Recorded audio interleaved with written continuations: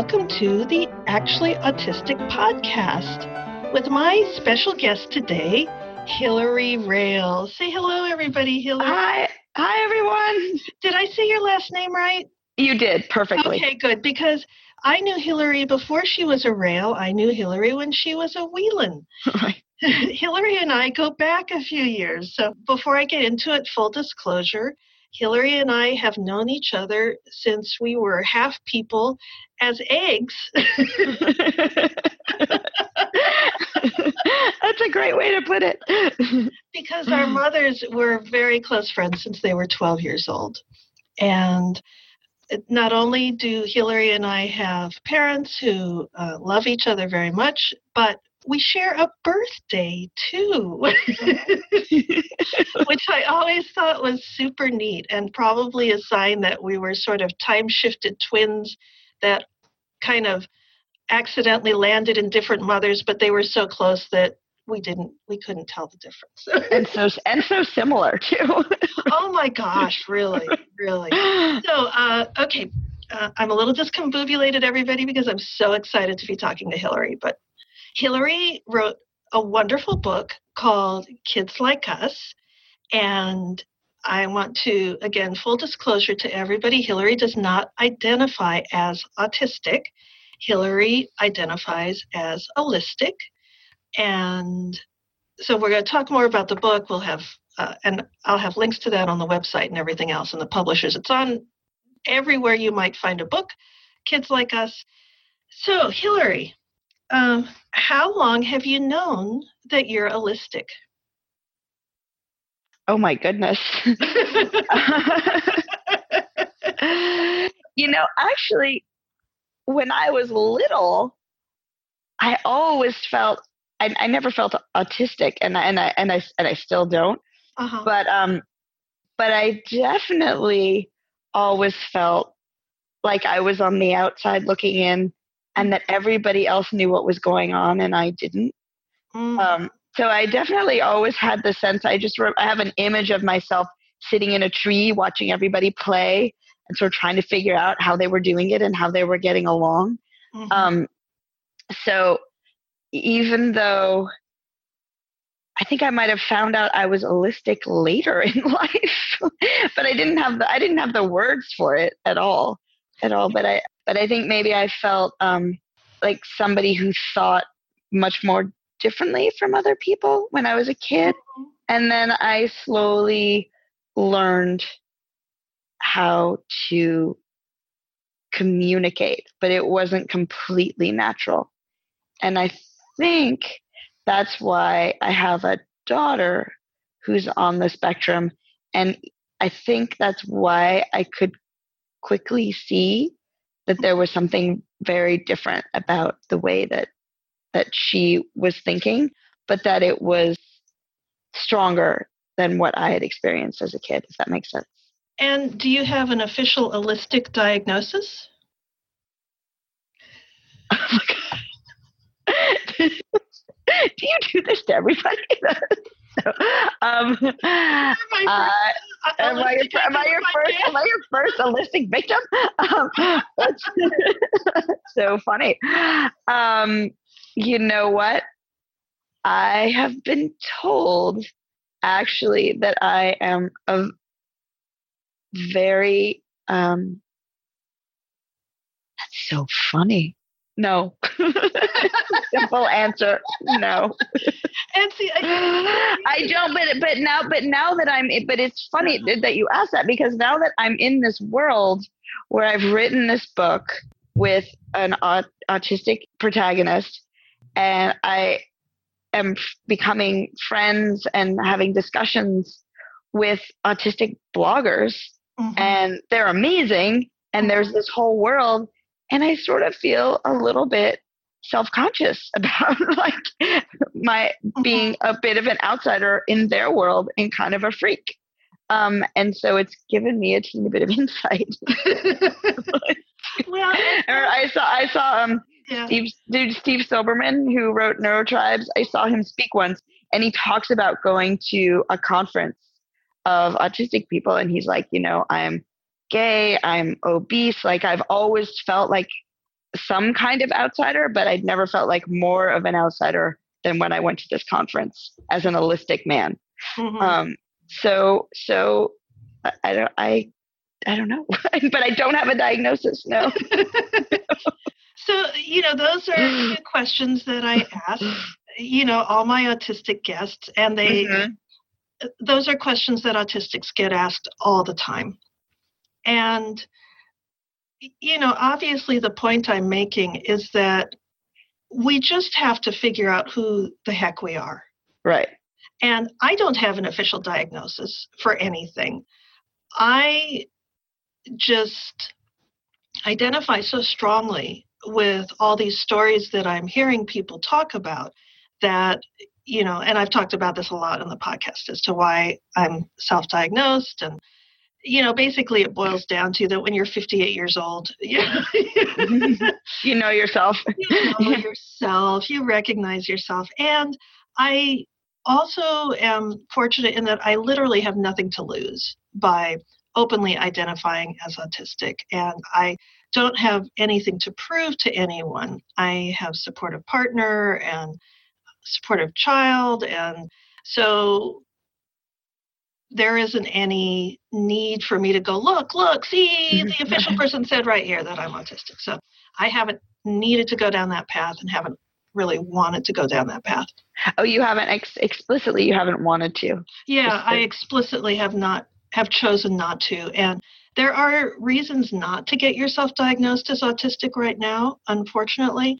But we won't go into those now because we've talked about that on another podcast. But basically, you can be discriminated against, right? Particularly if you want to adopt or donate sperm or be a surrogate mother, anything like that. Right. Custody battles, that kind of thing. Okay, so Hillary and I have known each other for so long. And Hillary, do you mind, how old are you? I'm 52. You're 52 and I'm 58. That's nothing, right? Not anymore. It seemed huge when we were little. Or when I was little. When I was little too, it was this huge difference. You were one of the little kids, and I got to see baby pictures of Hillary when we were both growing up. Our mothers, they grew up together in Los Angeles, but during the time that Hillary and I were growing up, my family moved around a lot, and Hillary and her family pretty much stayed in the Los Angeles area. And eventually, my mother and myself and my sister all moved back to Los Angeles. And after Hillary's parents moved out of this really gorgeous apartment in Hollywood, they got us in there. And so we got to live in your old apartment for years. It was beautiful. One of those gorgeous, craftsman stucco things. It's probably torn down. Do you remember that place? Yes, I moved out when I was 7. I totally remember it. Yeah. When you were 7. You were an amazing kid. And I just remember every time seeing you just kind of beaming with pride, like, yeah, that's my February 5th sister. Yeah. And not only that, your mom, I'm jumping ahead here. So then Hillary's mom, Harriet, started the Area E Alternative School, which was one of the I think if not the first charter school in California. And she started it because she was very concerned that schools were too segregated, and she wanted to make a magnet charter school where kids of all different colors would come together and be together and learn from each other. And that school was kindergarten through 12th grade. And what a lifesaver, Hillary. Oh my gosh. Did you know that there was a lottery to get in at the beginning? I did not. I just miraculously was there one day. I didn't know. Your mother did so much work. I'm sure that your mother, having started the school, I'm sure that you got in no matter what. But I was in the lottery, and I got in, which I almost never win lotteries or anything. It was and I was so, so happy. And so we moved to Los Angeles so that I could go to Area E Alternative School. And it was, Oh, I didn't realize that. oh yeah. Okay. And it was a lifesaver just because your mom had designed it. And it was an amazing school. Not only that, Hillary, I would not even be alive if it wasn't for your mother. Because Really? really, because it was your mother that told my mother to go to the University of Chicago. And it was your mom that told my mom that she should talk to my dad. Oh, wow. Okay. I owe my whole... My mom left University of Chicago because she was so cold, and your poor mother went there all by herself. She ended up going there all by herself, which kind of upset her, but, you know, Right. she was all right. And then Right. she had they made a bunch of friends. And one of them was my dad. And I don't know, you know. And here you are. Here I am. Your mom may have regretted and introducing them to each other later. I don't know. But yeah, here I am. And it's all thanks to your mom. And Oh, yeah, she's my fairy godmother as far as I'm concerned, which I know might have slightly annoyed her in the past because she is a staunch atheist. And right. is that nonsense? But she's still my fairy godmother. Yeah, she just sort of goes about doing the right thing in a very matter-of-fact way, my mom. There are no bells and whistles. She's not very into sort of emotional or demonstrative stuff. She's funny. She's very direct. She's very direct and very down to earth. Very much. And so. very not exactly self-effacing, but just sort of not interested in drawing attention to herself. We would connect talking about things like art. Oh yeah, she loved to talk about art and books. I think that's why she loved your mom so much. Yeah, they definitely have those interests in common and passed those along to us, didn't they? Yes. Thank you. Thank you, moms. Yeah, and here we are. It's just so freaking amazing. So then we were in the same school together for a long time. Well, it felt like a long time to us, and Hillary was a little kid because she was 6 years younger than me. So, you know, I think I started that school when I was 12, and so you would have been 5 or 6. I think I was 7. You were 7 when you started? Yeah. Okay. Yeah. Oh, no. I was 6. You're right. I was 6. I started in first grade. I was 6. You're right. Yeah, I think so. Yeah. And so, yeah, we didn't hang out together that much, but I was always kind of keeping an eye out. And you said hi to me on the bus. Yeah. That was really cool. That was really cool. Thank you. Oh my God. When I was feeling like an outsider in my tree, not knowing what was going on, at least I had an older friend who was nice to me. Oh, honey.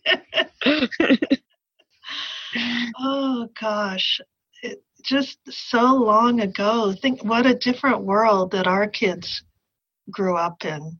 Yeah. You know, and this was Hollywood in the 70s, and it was kind of a crazy place. I can't even imagine if there were pictures of me from then. I can't even imagine. Yeah, see, I was just totally this clueless little kid. I had no idea that. Yeah, you were living a very much different and much more appropriately sheltered life. Right.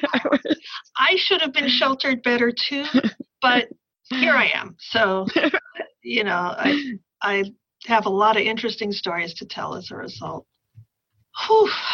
So then Hillary and I, we see each other sometimes for like funerals. Right. Random potluck dinners like every 10 years or so. Right. It's been at least 10 years. At least. Yeah. I think the last time I saw you was when Mimi died. Oh, wow. Okay. Well, that was only 7. That was about 8 years ago. 8 years ago, or 9 maybe. Was it when your dad passed? Maybe that's when. Well, that was a long time ago. It was a long time ago. Yeah, that was like over 20 years ago. Yeah, I'm not even sure I had the same husband at that point.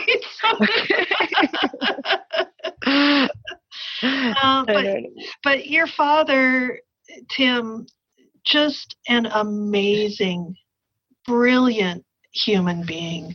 And he had a throat operation that left him unable to speak. And he spoke in kind of a whisper.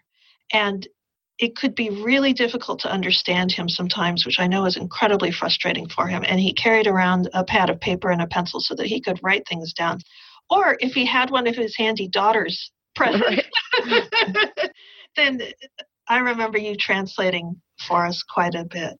Yeah, I was my sister and my mom and I were his voice. We were pretty symbiotic. We had a great relationship.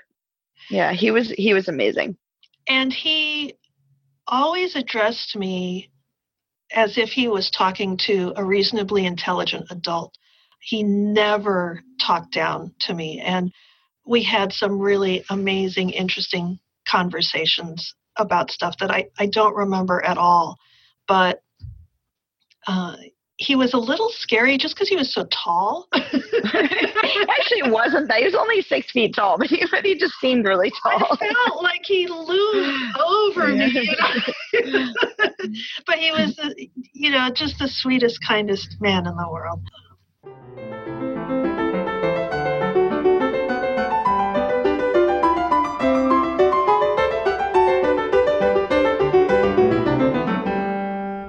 So let's talk about your book that made me cry. Oh, I'm really glad. Your mom really liked it too, which made me so happy because you're both such deep readers. So. Oh, we are addicted to reading. That's absolutely true. And I have to admit, Hillary, I was a little worried because it's always scary when you read somebody's, like a friend's book.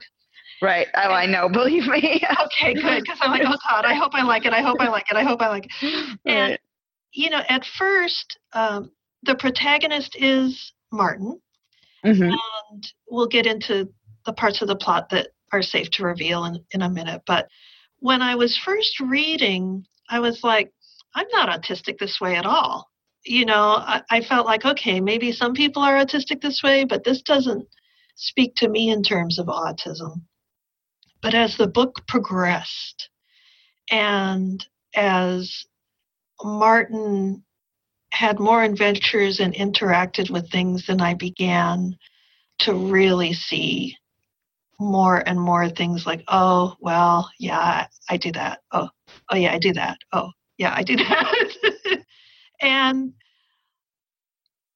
we're all so different. We're just all so incredibly different. So I want to encourage my readers, if you get into the first few pages and you're like, oh, this doesn't really necessarily sit with me as an autistic, just remember we're all different. And I guarantee as you go deeper and deeper into the book that you will definitely find things where you go, oh, that's me. That's me. How did she know? How did she know to write that? That's me. One of the things that happens in the book, and I don't think I'm giving anything away, is that one of the characters who has a beard shaves it off. And this freaks Martin out. And when my husband and I were first together, mm-hmm. he had a beard and he started shaving it off. And all of a sudden he was somebody else. And it was the weirdest feeling. I mean, just absolutely bizarre. So I really got Martin in that moment. And there were also lots of other little moments. Martin imprints on a different book than I do. And would you tell us about that book? Because I'm afraid I'll mispronounce it. Yeah. Well, so just one thing that I wanted to say, because I think your point is so interesting, is that when I talk with other writers and other kids and also sort of the world of autistic bloggers who want to talk about my book, one of the reasons that the book works, I think, is that, and that books that work, that do a good job of autistic representation, is because the characters are specific people. they're not templates. They're not representations of certain traits. And they might have certain autistic traits, and Martin has many like repetitive comforting behaviors, but he also has stuff that that set him completely apart, that are totally specific to his personality. And so I think that it's you've got to create complete characters, and if you've met one autistic person, you've met one autistic person. So, and I think that I felt I knew really strongly who he was, and he wasn't a type. He was Martin. Yeah. He was himself.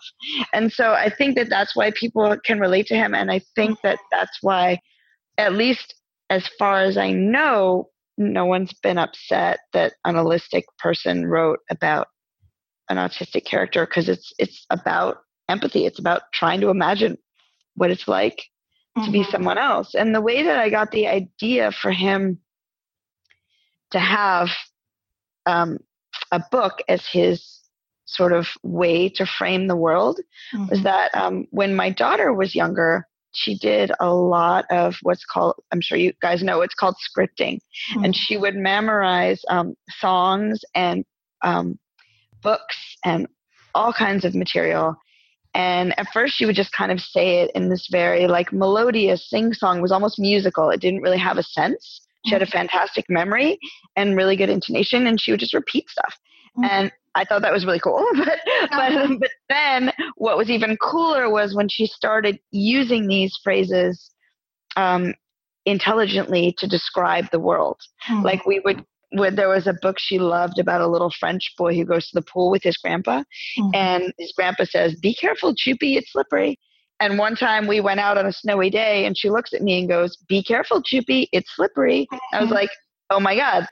So I thought, like, it's amazing. Like, she's trying, most people just learn language totally intuitively, communicate almost like it's almost stupid. Like, we just do it. We don't even have to think about it. She had to memorize all these phrases, figure out what they meant, try to use them. It was such a sort of Herculean and sort of conscious effort, and so hard, and also just so beautiful and poetic and cool and different. I just thought, like, that's amazing. I want to write about that as like a literary phenomenon. It's so cool. And then I started reading. There's Ron Suskind, the journalist, wrote a book about his son who learned to speak from Disney movies. And he would just watch them and repeat, like, so in the same way, nonsensically, these phrases from the movies. And then one day he was like, and he'd never spoken a quote unquote original word. And then one day when he was like 9 or 10, his brother had a birthday party and was really sad afterwards. And his parents were trying to figure out why. And this kid goes, "He's like Peter Pan. He doesn't want to grow up." And the parents were like, oh my goodness, like, yeah, you understand, you got it. And then he just exploded into using Disney to describe his world. So I just thought, like, what a cool, beautiful thing to have a framework that's and some kids have train schedules. Some kids, I know a guy who's brilliant who has soap operas. There's like all different stuff.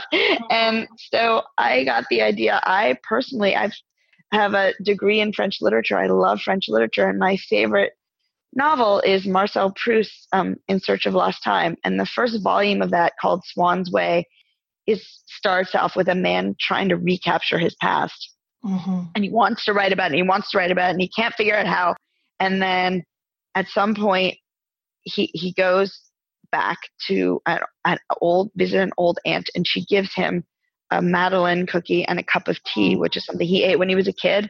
And tasting that and drinking the tea sort of sets off this whole sensual, almost involuntary memory of his past, and he's able to recapture everything. So that's kind of it in a nutshell. And then it goes on for like thousands of pages about his whole life.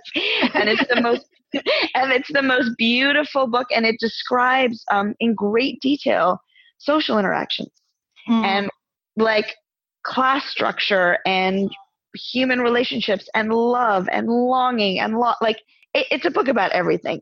And so basically, Martin uses this first volume as like which his dad, who's French, has given him, and they've read it together and they've totally connected over it as his way to see the world.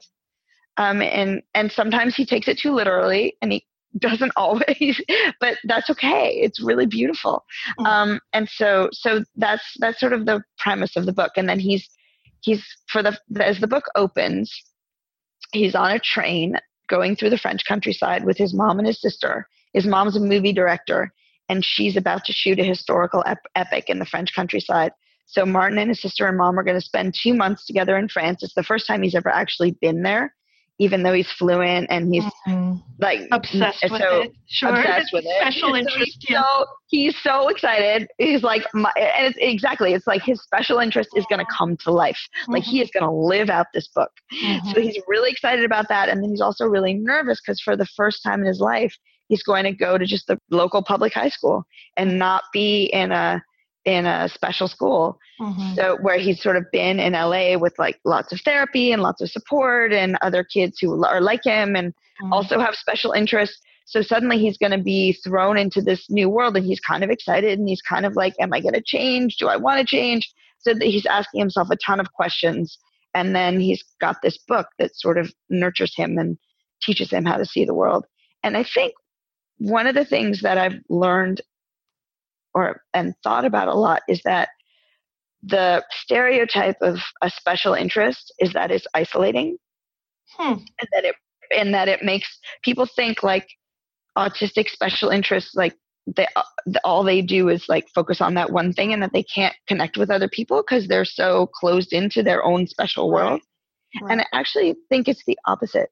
That if the world will connect with them through their special interests, they can connect like deeper and harder than almost anyone. It's like right?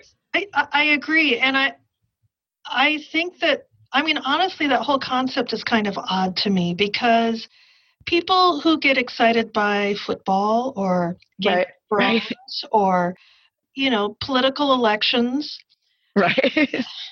They get really excited about them. Right. They're allowed to have a special interest. They're allowed to have a special interest. The difference is that they're only allowed to be enthusiastic about it at big rallies or something. Whereas people who are autistic and have a special interest, we can get just as excited sitting at our computer in our living room. We don't need to go to the rally. We're just as happy by ourselves.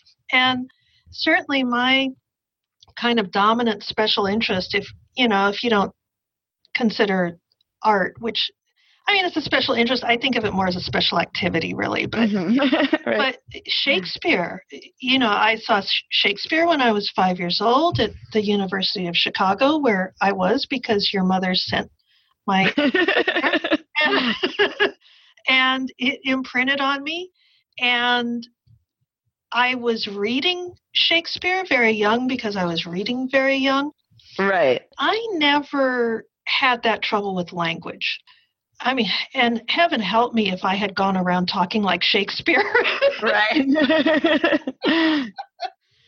But so you never had trouble communicating or connecting when you were a kid? Yeah.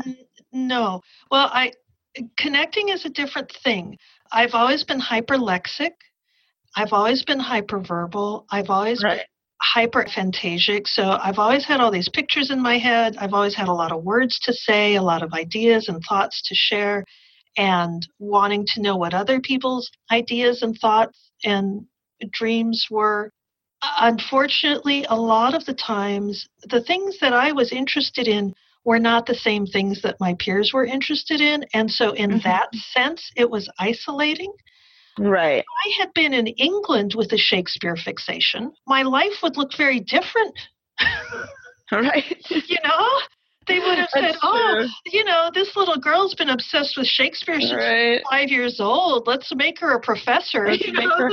I mean, I really do think so much of it is about your surroundings and how people take you, literally. It's like that's amazing Swedish kid, Greta Thunberg. Yes. she's autistic and she's like, climate change is my special interest. And Yep. but thank God she has parents who are into that and let her strike, and people rallied around her, and she got, she's got 1 million kids to walk out of school. She's nominated for the Nobel Prize. She's amazing, but she will say, like, it's not, you can look at me and say autism is a gift, but for most people it's a battle at school, it's a battle at work, it's a battle against bullying. So it's really, she's the first to admit that she's very lucky in the way she's been accepted. Well, yes, and yet what I see is that she's getting bullied now. She's getting bullied online. She's getting bullied for being autistic. She's getting bullied for her special interests, but it's at a global scale. But people think she's so wonderful. Is she getting a lot of bad backlash? I haven't. It's awful. Yeah, it's awful. Aww. It's awful. I know. I'm not even. I just assume that everybody into those people. I just can't imagine anybody not loving her. Right. I agree. Right. I agree. And yet, yeah, she is definitely getting attacked. And it's all the same things that people have used to attack me as well. So I really feel for her. And I think she's in a very difficult position. And I'm often worried about her, to be honest. It's huge, huge pressure that she's under. But I love her. Right. I support her. I'm so thankful she exists. But at another end of the spectrum, there's Bill Gates. Right. While autistic men can suffer from being attacked, something that a man does that puts a lot of focus into, oh, look, he's so dedicated. A woman does the same thing, then she's obsessed. Right. A teenage boy of color does the same thing and he's scary. Right. All those stereotypes still seem to apply. And so intersectionalism is kind of, it's a big deal in the autism community. Right. And that's, I know you address that in the book, where Martin and his friends in Los Angeles, really interesting autistic characters, very different from Martin. They feel very authentic in themselves. I definitely feel like I have met those kids or could meet those kids. And they talk about their feelings of privilege in the book. And so I saw that was addressed, and I appreciated that. That was good. Something else that I noticed was that every character is a whole person. Even the smallest character, even the guy who sells, or the two people, I guess, who sell Martin his Madeleines. Oh, yeah. Yeah, they're real people. Yeah. The bakers are real people. And then Martin has some very caring family members, and I cared just as much about his older sister's life and travails and triumphs and his mother as I did about him, as well as the kids that he connects with at the French school. So well done, Hillary. Thank you. Right? Such complete characters and little delicate bits of nuance about relationships and how to break up with somebody and all of these extra little things that for me built this whole world around Martin so that it made him feel very complete, like a complete person. Right. And so well done, Hillary. I'm so proud of you. I'm so thrilled. And the ending, people, the ending is fantastic. And I really like the ending. You should. No spoilers. I'd like to not give it away. But I will just say that if you are somebody for whom a sad or overly dramatic ending will make you throw a book across the room, you will not do that. You will take that book, you will hug it close, and you will cry, and you will say, thank you, Hillary, for this perfect thank you, ending. Rachel. I mean, I really wanted to write, just part of it just came out, but I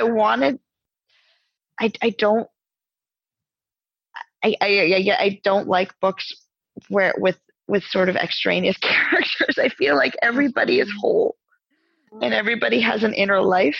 Mhm. And I think that when you have as rich of an inner life as Martin does, that you would never assume that everyone doesn't have an inner life. Yes.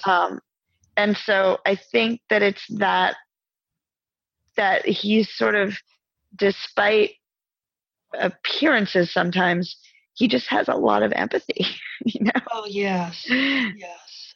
And autistics do tend to be highly empathic. Yeah. It's just that we don't always express it in the same way that holistic people expect it to be expressed. So we understand when we're expressing it to each other. It's Right. very clear. But we don't always use exactly the scripted words that holistics like in that situation. Now, from my perspective as an autistic person, holistics use scripts all the time. Hello, how are you? I am fine. Right. Yeah. The weather is lovely today. Right. Yeah. I went fishing last weekend. So we sound like automatons to you, right? Well, it's just small talk is so scripted. So, right. It's true. It's really true. It's so funny. And Martin sort of gets at that a little bit when he's like, I mean, you see him kind of learning how to do it. And he's you know, he's not necessarily above it, but he's just like, okay, I guess I can do this. Yeah, exactly. It's like, all right, that's really all you want. It kind of feels very surface. And I always felt like it was kind of rude to sort of treat people like a character, like a non-playing character in a video game that the computer spit up, you know. But the reality is that that's the kind of interactions that a lot of people are comfortable with. So where I will get into trouble is if I go to a restaurant and the waiter is, you know, their whole job is to be personable. So they're hoping that they get a tip. But, you know, my silly autistic butt is like, oh, you know, how are you doing? Do you like your job? You know, it's like, wow, you know, you guys get to wear cool aprons. Like, I'm totally engaging them. Right. In a meaningful conversation. They just want to get my order and get away. That's really all they care about. But sometimes I will look into a wait person's eyes or a retail clerk, and I will see sadness or desperation or just loneliness. You know, you look at this person, you go, wow, this is a shit job. They hate this job. Then they have to go home to their shit roommates. You know, their boyfriend didn't text back since last night and they don't know what's going on. You know, I just so want to reach out and comfort that person. And so that's complete empathy. It's almost a really intense form of empathy, which I think sometimes is a little hard to bear, which might be why people can seem sort of autistic people can seem sort of stilted, because it's sort of this unbearable empathy. Yes, it's like when a light is too bright, you have to close your eyes. So, and also we're aware from past experience that bringing up somebody's difficult feelings that they're trying to hide just to get through the day isn't necessarily what they want in that situation. And that's the thing, it's not always. You know, I just had to learn that that's their private feelings. And that just because they're hurting, like I am not empathy super fairy. There's probably nothing I can do, number one. And so the absolute best thing I can do is leave a fat tip. Like that's the best thing I can do. So and I'm sure you do. I do now. Now that I understand how that exchange works, But I think one of the other things I really wanted to explore in the book is sort of the interaction between the holistic and the autistic, and sort of the in the love story, like bridging that neurological gap, but also in his relationship with his mom and his sister, and how they have to figure out, because I have this with my own daughter, like I really want her to be happy. And Martin's mom really wants him to be happy, and she loves him desperately. Mm-hmm. But her idea of happiness isn't always his idea of happiness. Just like you're saying, your idea of empathy isn't always the waiter's idea of empathy. So it's like, well, they did not hire me to be their empathy. So I just think that sometimes and I think that those empathy has limits. And I think that that's something, and you're constantly bumping up against them. And I think you have to just keep trying to figure out how somebody might feel. And it's like especially as a parent, it's really like being on a tightrope, because you don't want, your kid doesn't want to be isolated. So you have to kind of help them have the tools not to be isolated if they don't want to be isolated, but you also have to make sure you step back and let them be themselves. And it's never totally clear, and it's never static. Mm-hmm. It's always a balancing act. And so I wanted to sort of give the feeling of that dance between them, where they're all incredibly well-intentioned, mm-hmm. and yet they can't always find it. And the best they can do is just try to understand each other. And I think that's what we all have to do in the world, is just try. You're never going to have Absolutely. A perfect understanding. Absolutely. And even between two autistic people. Right. So, I realized that I'm autistic, and in talking and thinking about several of my family members, and again, to any of my family members listening, if you think that you're not autistic, I totally believe you. I'm not diagnosing anybody. I'm just saying that it runs in families. And in discussing these things with my mother, she said, that she could see that she had quite a few of those traits. We misunderstand each other. Right. Regularly, I can say that autistic parents who have autistic children that have been diagnosed, they also struggle. It's not like being autistic means that you can instantly understand your autistic children, because we're so freaking different. It's like I have two allistic children, and mm-hmm. they're extremely mysterious. Yes, exactly. They're extremely mysterious. So, if I had an autistic child who did echolalic speech, I would not have known what to do. Yeah, and right. It would have been a complete mystery to me, because the way I'm autistic is so different. Yeah. Different. That's so interesting. The way that, whereas my whole experience of autism is echolalic speech, because that's what I dealt with. Because that's what you dealt with. But what I realized that I do? I do echolalic art. Well, that's cool. What do you mean by that? So I've always been obsessed with drawing faces. Uh-huh. And I didn't know whose faces they were. I just thought they were faces out of my head. And it took years, not until I was in grad school in my late mm-hmm. 40s, that I realized that I was drawing the face of somebody who I had just passed in the hall. Oh, that's so interesting. And then I looked back through all my sketches, and I went, oh, that's that person. Oh. And that's what my echolalia does. It's interesting, though, because it's at least with my daughter, Iris, she's so quick with it now, mm-hmm. that she does it a lot, but she weaves it into her regular speech, but she still echoes all the time. But when she was a baby, it was just totally, it was a little bit unnerving. How bad? It was a little unnerving, because we didn't know if she knew what she was saying. Well, first, when she was tiny, we just thought she was a freaky genius, because she could memorize anything. Mm-hmm. and her intonation was so good that it sounded like she knew what she was saying. Right. But then she started she started learning how to attribute meaning to what she was echoing. And it just went backwards. It was like this totally different way of learning that, as I said, I just thought I got a huge amount of admiration for.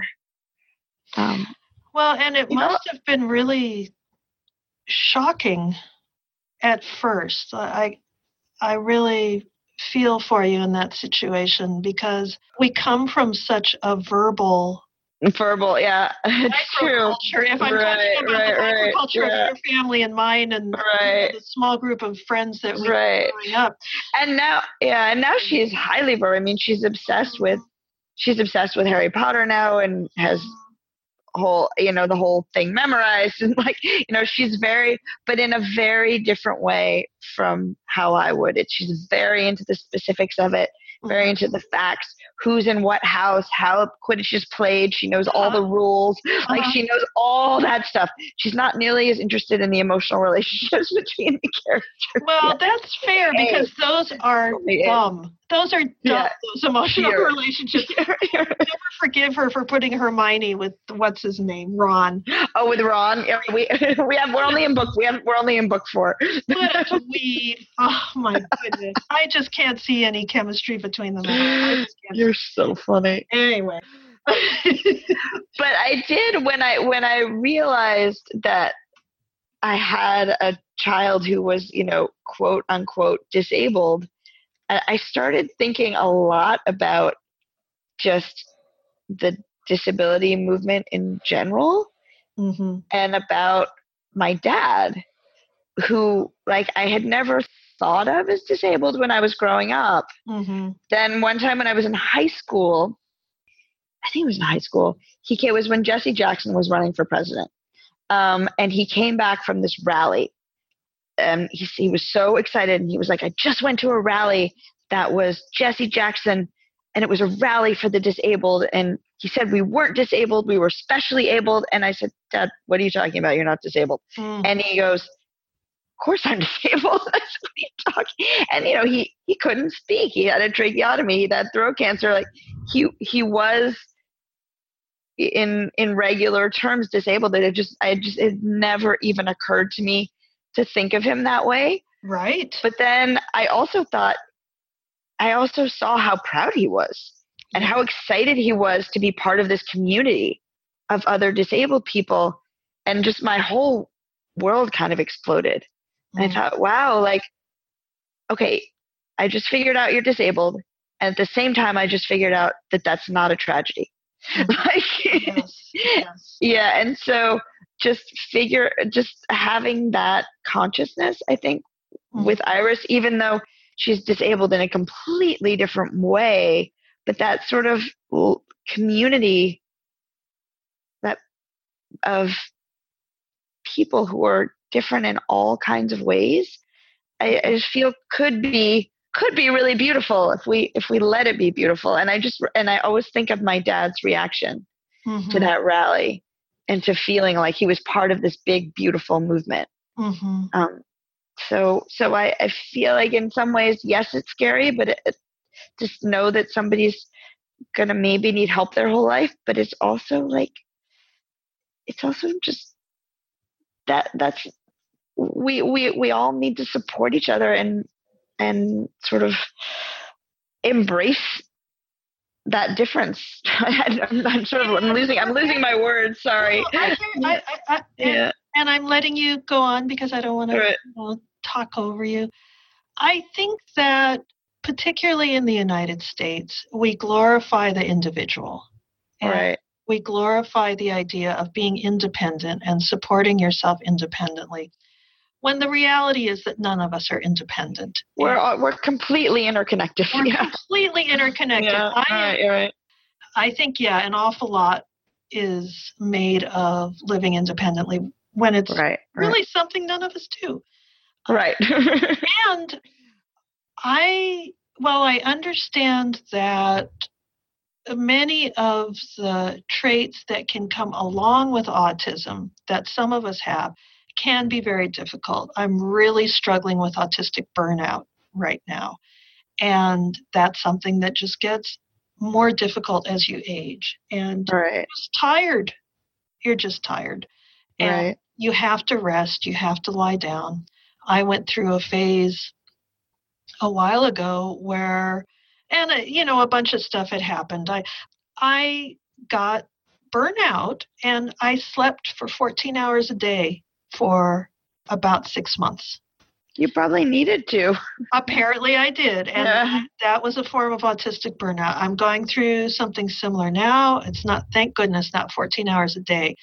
But from the beginning of November to the end of March, I was just kind of stuck in bed. So that for me has been the biggest liability. There's three things. There's the burnout, there's an inability to handle fluorescent lights, and the social rejection, because I've never masked, I've never tried to fit in that way. I've just always kind of gone in and gone. Okay, so I know a couple of writers who were sort of found out they were autistic through their writing, started writing about autism, and then figured out as they were writing that they themselves were, and they're women, and they've been masking their whole lives, and they're really exhausted from that. So when you said autistic burnout, my first thought was, have you been masking? Well, and this is something where I think the community may be wrong about this. I think that stress causes burnout. Yeah. I think masking causes stress. Okay. So, yeah. But I also think that all kinds of things cause stress, like getting right. and yeah, not making it to your doctor's appointment on time. Right. There are lots of factors that can freak you out. You're right. Exactly. But I think honestly, the biggest factor is age, and that as I've aged, and particularly after 55, I noticed a huge difference in my energy level. And again, this is not everyone. This is the way I'm experiencing burnout and the way I'm experiencing autism. And I think it's a really good idea to have autistics be comfortable enough that they don't feel that they have to mask. I'm all for that. And so I don't go around telling people not to tell people not to mask. Right. Yeah. Because I've always been out there. I've always been kind of proud of being a nonconformist. I knew I was suffering because of it, but I just thought that these people, lots of nonconformists suffer. Yeah. Exactly. I'm an artist, so I didn't feel like I was supposed to conform. I thought I was supposed to challenge the social norms. Right. So I would just say to people that, I think it's really good not to mask, but it's also not the be all end all in terms of burnout.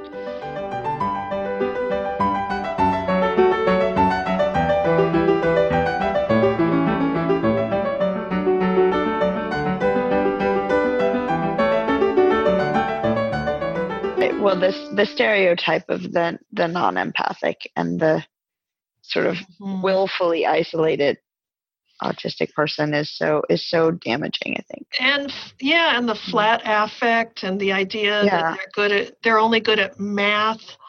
Right. They're only good at STEM.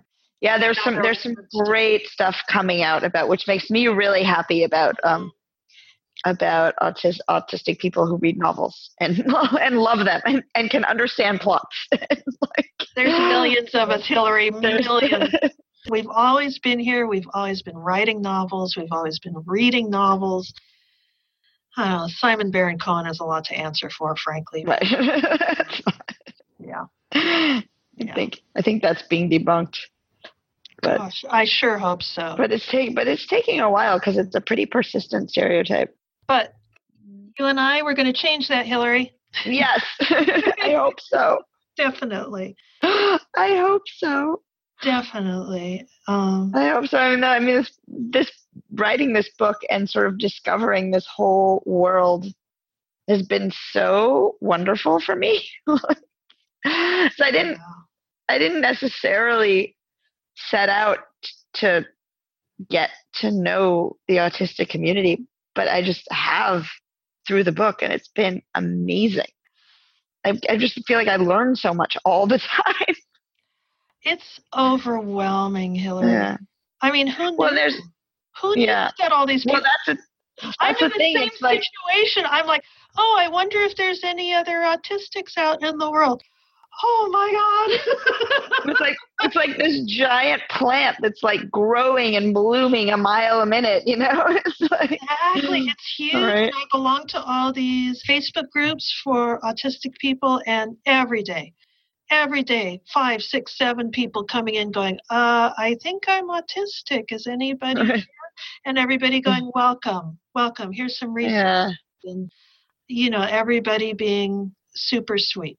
If you're in an autistic group and they're not treating you that way, get out of that autistic group, listener. There are lots of great ones. Lots of really great ones. Yeah, I'm not in any groups. I just follow bloggers and follow people on Twitter. And I don't. But I wonder. I mean, I don't know what Iris's relationship is going to be and what her final diagnosis is going to be. But I love the thought that as she gets older, and decides that she wants to assume whatever identity she wants to assume, that there'll be a whole welcoming world out there. Really happy. Most definitely. Not only that, Hillary, you have nothing to worry about with her. Oh yeah, I don't think so at all. She doesn't shut up now. She does not anymore. She's great. It's interesting too when you look at the literature about the neurodiverse literature for young people. Mm-hmm. When like for young kids and through middle grade, there's no labeling or naming of anything. It's just like the kid is different in these different ways, and you might, as a more sophisticated reader, guess that they're autistic, but they never say it. Mm-hmm. And so it's more about just until we know what people have, we want to be inclusive. And then as you get into young adult literature, which is what my book is, suddenly kids grow into more of an interest in their identity and in claiming an identity and figuring out what it is and talking about it and finding a vocabulary for it. So there's this real shift from just like this sort of beautiful, we all belong in the world together, to like, wait a second, who are we? Mm-hmm. And I think it's totally like age appropriate shift. Mm-hmm. So I feel like that will happen for her when she gets older. Like we don't know what she's going to become, and she's going to figure it out, and she'll have the language for it because the language is now out there. Oh, absolutely. And we all go through that identity phase as teenagers, right? Where we pick a type of music that's our music, right. Like a style of clothing that then we never change. Even right. I'm still wearing hippie clothes. I'm 58. That's the style I picked on in 1975, and and it's come back a few times, right? A few times. It cycles around. I've got a lot of velvet in my closet, and that's awesome. If I got to wear my cape, I got to wear my cape, and that's how life goes. So. Yeah, I think we all go through that phase, and we also go through a phase where sometimes we reject an identity, and we come back around sometimes and pick that back up. We go, oh, well, maybe I really am that, actually. Right.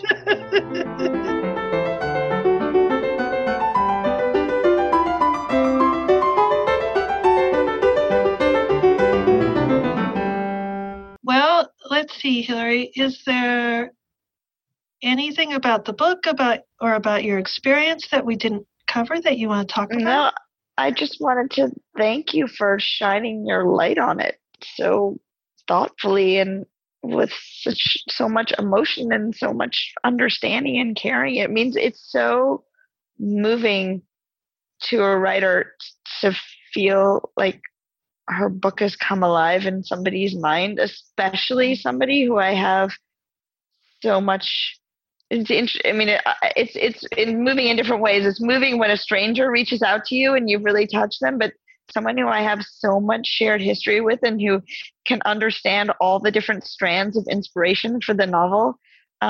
It really means a lot that you sort of took the time to read it and think about it and talk to me about it, and also that it resonated so deeply with who you are. So I mean, did and didn't. It's so cool.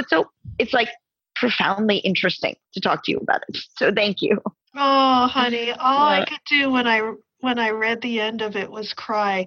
And I'll admit, I was like, oh, Hillary, oh, don't make this sad. Don't make this sad. And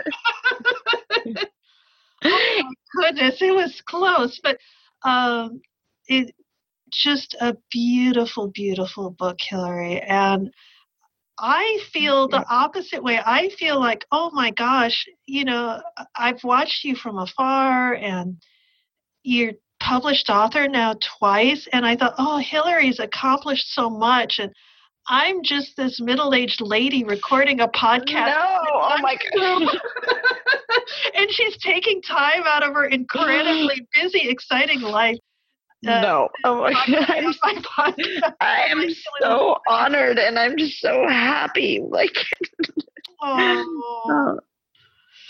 And I feel like it would mean so much. I mean, your mom has been incredibly supportive, and I know my mom would if she could. So it just means, I feel like it would mean so much to them that we're friends. I know. Right? Absolutely. And Hillary's mom, she has dementia now, is that? Yeah, she has Alzheimer's, yeah. She has Alzheimer's. Yeah. I just love her so much. Well, she was at my last wedding. There was a trampoline in the front yard, and I wish I had pictures. It was before cell phones. Did she jump on it? her and my mom were jumping on the trampoline, holding hands. So cute. Oh my gosh. And then they've later, known each other since they were little girls, and my mom said that your mom was the smartest person she'd ever met. I know that feeling was mutual. And my only kind of complaint, if it is a complaint, is that I had an unrealistic expectation of friendships. From their friendship. And your mom has been incredible to my mom through the dementia, because she still goes to see her, and and I think even it's maybe less important now because my mom can't really recognize people anymore, but when she was really terrified because she was sort of semi-aware that she was losing her mind, that's when your mom was amazing. Because your mom was so reassuring and so patient and so kind, and she never got frustrated, and she never snapped at her, and she never got freaked out. I'm sure it was so hard for your mother to lose a friend, but your mother didn't make it about her. She made it about taking care of my mom and making my mom feel comfortable and not scared. So talk about empathy and talk about not being selfish, because I think it's really, when you lose an old friend, a lot, you're like, the instinctive feeling is, oh God, this terrible thing is happening to me. And your mom never did that. She only looked outward and in the kindest, most beautiful way. So I will always remember that. They were like sisters, but closer, right. I think. Because when you choose a sister, that's really different than when you just get handed one. Right. But yeah, it's a long and deep connection, and we're just gonna. And it sort of translates over. Like, your mom, she reads all my books. She comes to my events. Like, oh yeah. She's so cute. She's like, yeah. I'm sure, like, my mom was with you until she couldn't be anymore. That same feeling of like, we've got lots of mothers, which is, you can never have too many mothers, right? Yeah, no, she was always there for me and never judgmental. Yeah. Never, ever. Non-judgmental person. Yeah. Not at all. I never, and some of my mother's friends have been kind of judgy. I mean, people are just judgy. I'm judgy. Right. We're all judgy, right? But our moms aren't. No. Yeah. Your mom just super accepting and a total inspiration to me as an artist. And she made that an amazing school that changed so many lives. Many lives.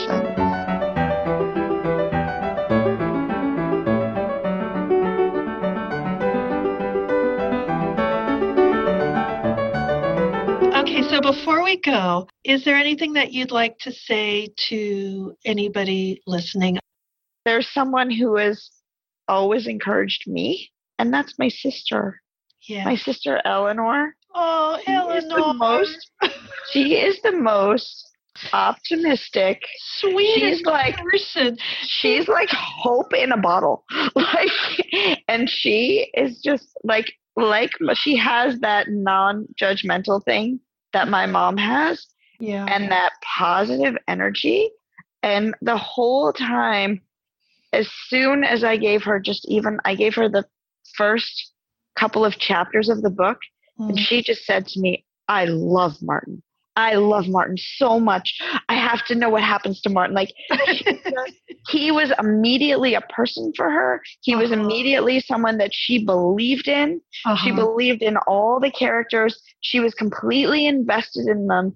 And like her sort of feeling, or her communicating to me that these were all real people and that their fate needed to unfold and that she could not, like, it had to happen. That gave me so much courage to keep going and was so much the impetus for my writing. And so I did dedicate the book to her, but I just want her to know that that she was really, really instrumental in my, like, believing from the very moment that I got this kid's voice in my head, that he was a real kid and that he was going to have a life and he was going to have a book and go on to be in lots of other people's heads. So she's like, his one of his other creators. So I just want to say thank you to Eleanor. We love you, Eleanor. Eleanor, and I agree. I have a little bit of synesthesia, and so I get kind of things in my head. And whenever I see Eleanor or hear Eleanor's name, all I can think of is strawberries. I don't know why. That's so. I can't wait to tell her that. Just have to listen to the podcast. Oh, Hillary, I love you so much. I love you too. Thank you so much. This has been so great. Amazing. Yeah, okay, lots of love to you and your family. You too. Okay. Love you. Bye. Bye, Rachel. Love you. Bye. Bye, baby. Bye.